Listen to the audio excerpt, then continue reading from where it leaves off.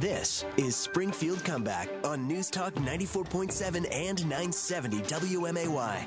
Good morning. None of the businesses you're going to hear in the next hour have paid a nickel to be on WMAY, and that really doesn't matter. We're just trying to get everybody up and rolling here in the Restore Illinois campaign, and that's why we have a lot of businesses on SpringfieldComeback.com. If you are the owner or manager of a business and you want to be featured on SpringfieldComeback.com, reach out to me at that web address, SpringfieldComeback.com.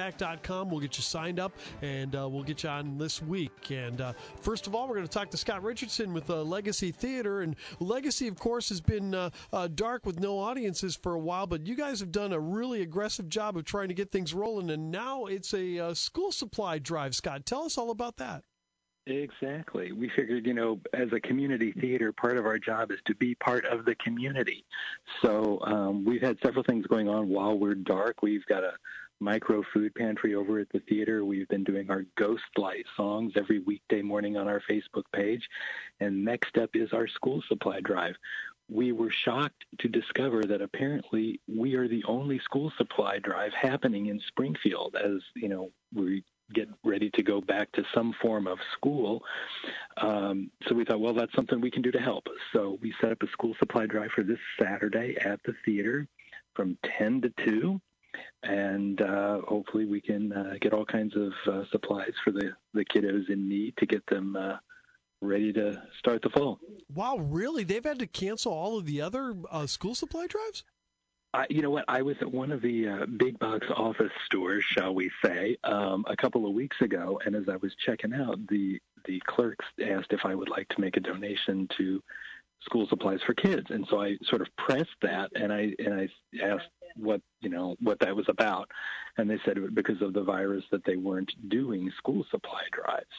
And I wasn't quite convinced that the funds that I was going to give would stay here in our community.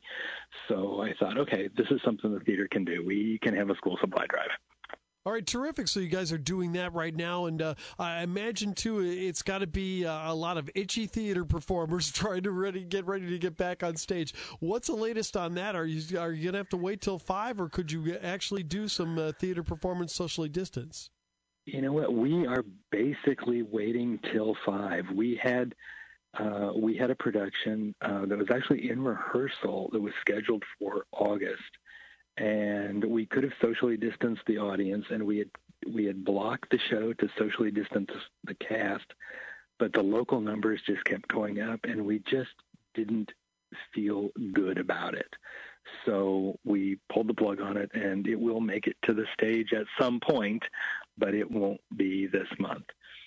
So we literally have nothing on our schedule until our big summer show next summer, which is The Music Man, which was supposed to be our big summer show this year. So we've really just moved it out a year. If things, change, we might be able to do something in the spring, but for right now, we're just dark. Wow. Unbelievable. I mean, so you basically cleared out the whole 2020 calendar for the most part. Yeah, exactly. We were finalizing some stuff for the fall literally right when we went on to shutdown, and so we just pulled the plug on all of that.